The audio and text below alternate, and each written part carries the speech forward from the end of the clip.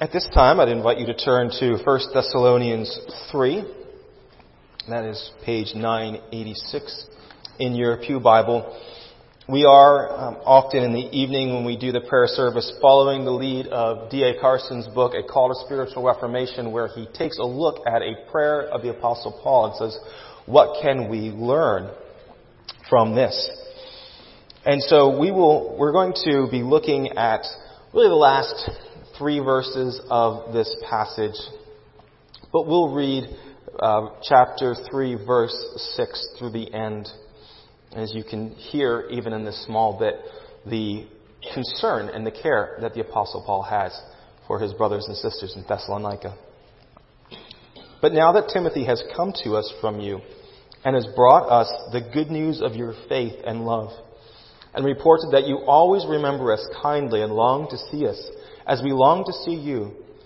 For this very reason, brothers, in all our distress and affliction, we have been comforted about you through your faith. For now we live, if you are steadfast in the Lord.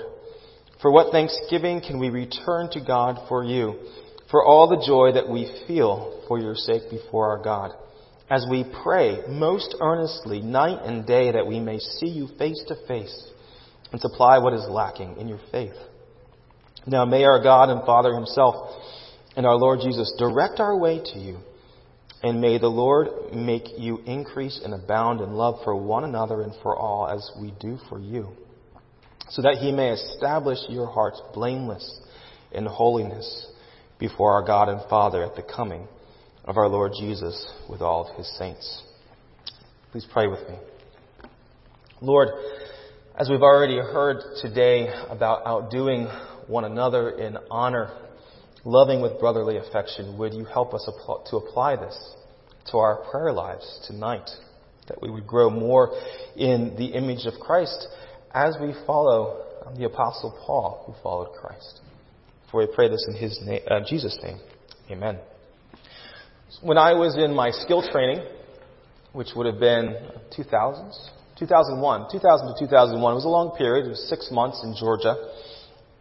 And I had some Christian friends, and one of them, his name was Aaron, who was a few years older than me, and we'd encourage each other in the Lord. And so there was one time after class, we were in my room, and he said, let's pray. And I said, okay. And I think he was more experienced in this area. So he said, let's write a list down about what we should pray for. He says, what do you want to pray for? I said, well, I certainly want to pray for my sanctification and just patience dealing with all people here, and definitely holiness as I fight against lust and other temptations, that I would just be strong and honor the Lord. And I pray that I could really enjoy and adore God as I'm reading His Word, praying, and God would help me be bold in my witness and really just to glorify Him in the way that I do my classes and be a good example for Him. And Aaron kind of cut in with just a big grin, and he says, that's all good, but that's kind of selfish. You got to pray about other people too, God is glorified when you pray for people. That's basically the point of the sermon tonight. God is glorified when you pray for people. Now clearly, when we talk to God, He's our main focus. He's our main object of communication and prayer. And it's obvious that the Apostle Paul gets caught up in enjoying God and in His glory as he breaks out, right, in mid-sentence sometimes, adoring God and worshiping Him. So that's our chief focus. But it's also clear that Paul prays for his brothers and sisters, and he does it daily. Just listen to 2 passages, probably familiar. Romans 1, 8 through 10. First, I thank my God through Jesus Christ for all of you, because your faith is proclaimed in all the world. For God is my witness, whom I serve with my spirit in the gospel of His Son, that without ceasing I mention you, always in my prayers, asking that somehow, by God's will, I may now at last succeed in coming to you. Another familiar passage, Philippians, chapter 1, verses 3 and 4. I thank my God in all my remembrance of you, always in every prayer of mine for you all, making my prayer with joy. So you can see from the Apostle Paul there, a prayer life that adores God, but to the detriment of praying for people is lacking something. Just like you can't truly love God without loving your neighbor, can you truly enjoy the Lord in prayer without praying for other people as well. And I'll tell you, as someone who is introspective and leans introvert and is more comfortable with structures and systems than people in relationships, I feel a stab of conviction as I read Paul's prayer and his almost reflex praying for other people. What I want you to see here is that God's love moves Paul to care for other people. In the context, the Thessalonians are suffering persecution. And so he's especially anxious for them. And he self-describes his gentle care. Go back to chapter 2, just starting at verse 7. This is how Paul describes himself and his fellow workers. But we were gentle among you, like a nursing mother taking care of her own children. So being affectionately desirous of you, we were ready to share with you not only the gospel of God, but also our own selves, because you had become very dear to us.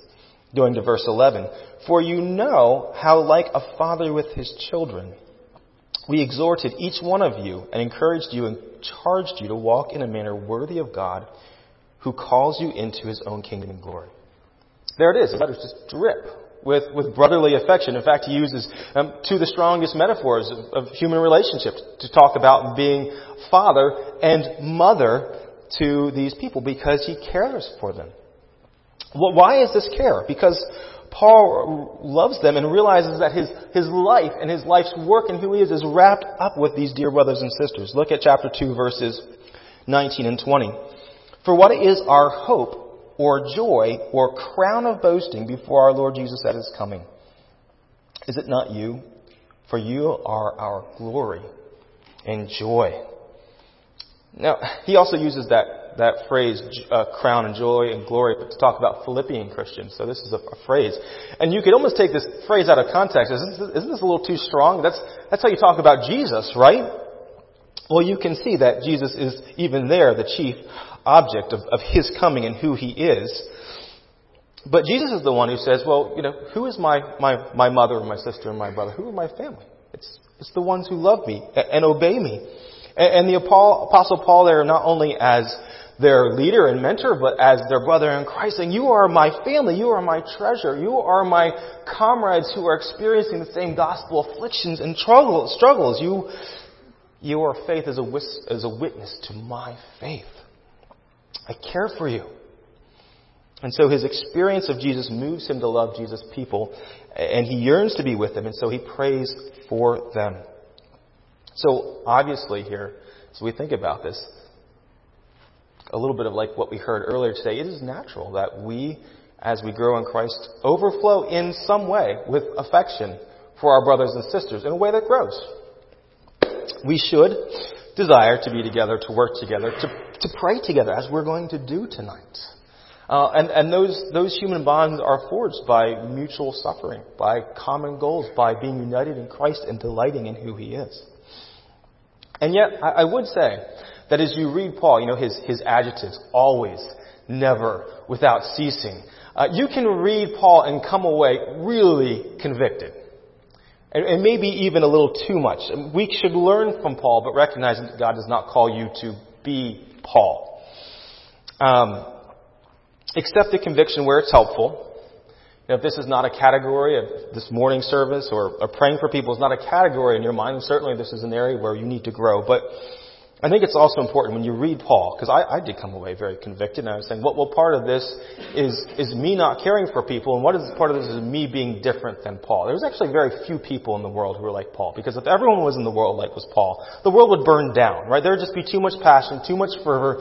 There would not be just enough steady eddies to keep the world going. And so God has wired us differently. And so maybe you might just say, what does caring look like for me?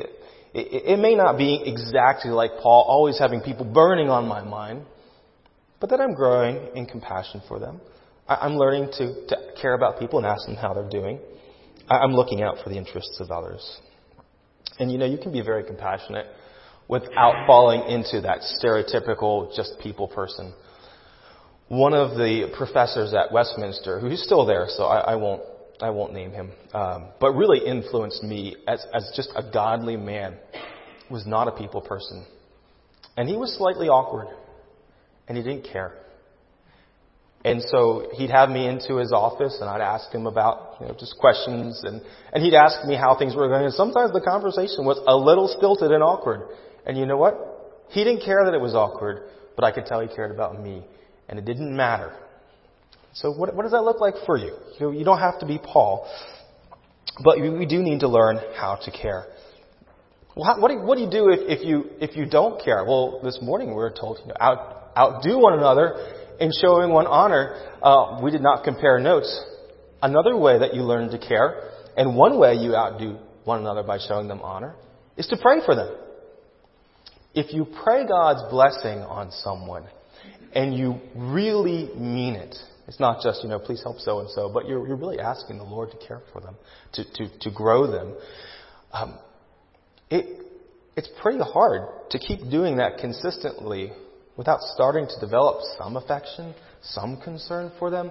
And as you're praying for them, sometimes after I pray for someone, I might just text them, say, hey, just wanted to let you know that I prayed for you. Or maybe the next day or next time I see them, say, hey, you mentioned this. How's it going? How can I pray for you better? And so now your prayer is starting to develop care, which moves into a deeper cycle of prayers. It's a beautiful relationship that the Lord can use to snowball.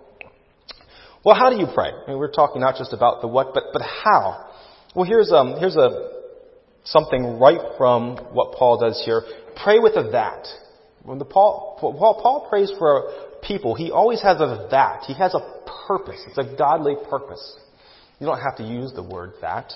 But the idea that you are asking God to do something particular in their life, which will bring them closer to Him. And so when the Apostle Paul finishes in chapter 3, verse 11, he says, now may our God and Father Himself and our Lord Jesus Christ direct our way to you, and the Lord make you increase and abound in love, as we all do, and may He establish your hearts in holiness, blameless before our God at the coming. He says, I pray that you grow in holiness now, and that you, in the midst of persecution, as we all pray for our brothers and sisters, that you stand firm to the end. So when Jesus comes and revealed, you get to experience Him in all of His glory. So notice that Paul does not pray here for comfort and their dreams and all that, even as they're experiencing a lot of difficulty. So there is a place to pray for sickness and jobs and, of course, of all those things. But there should always be that at the end, the purpose that what God is in His sovereign plan is doing. Lord, would you provide this sister a job so that people can see how you care for her? Lord, would you allow this young man entrance into this school that he desires so that he could be a godly influence and you would use him there? Parents, you pray not that your children would grow up to be individuals of great repute, but that God would mold them to be the man or woman that He desires wherever they would go. So pray with a purpose. Oh Lord, that you would do this. And when you start asking God not just to help someone or bless someone or be with a person in particular, but you start to get specific, that's where prayer really starts to turn to pleading. When you get specific, and perhaps that's intimidating for you. You say, I don't know how to do that well. I can't pray that like that. So how do you do that then? The best way is to pray slowly with your Bible open.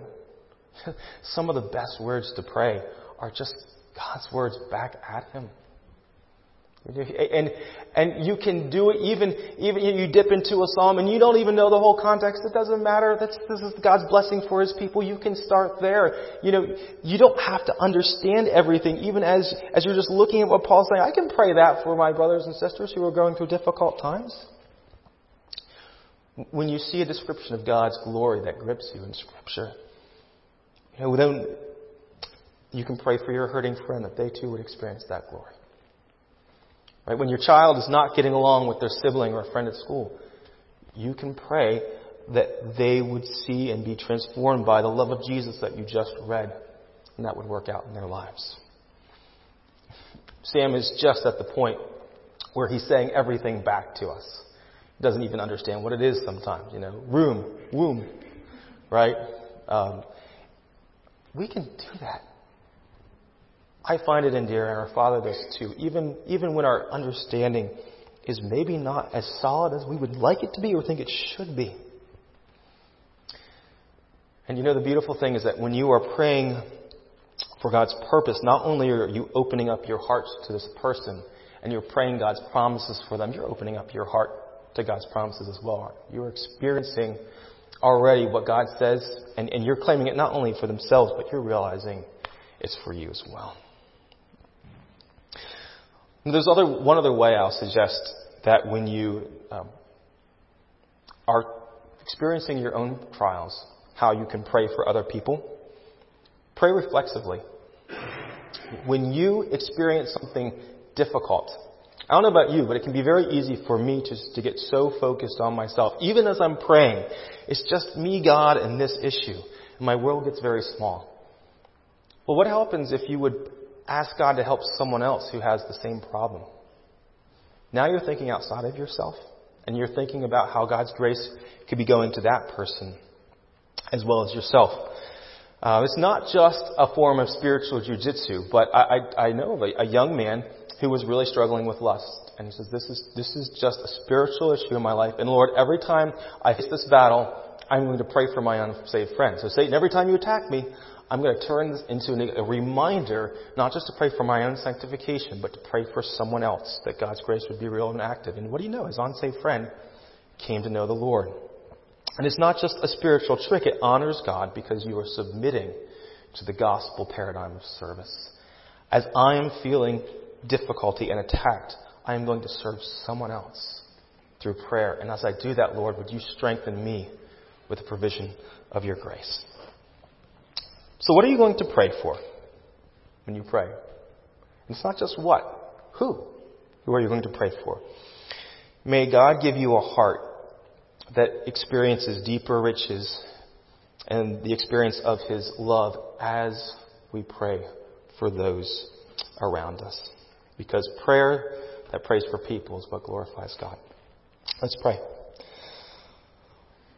Lord, you've made us all very different, but would you help us to grow up into the statues of the image of Christ, the fullness of Him, and learn how to serve other people as we pray for them. Even now, Lord, as we think about what and whom we shall pray for, help us to pray with a purpose, even if it's very simply just mouthing back your words to you, Lord, that we would be a people who faithfully claim your promises and delight in your goodness. For we pray this in Jesus' name. Amen.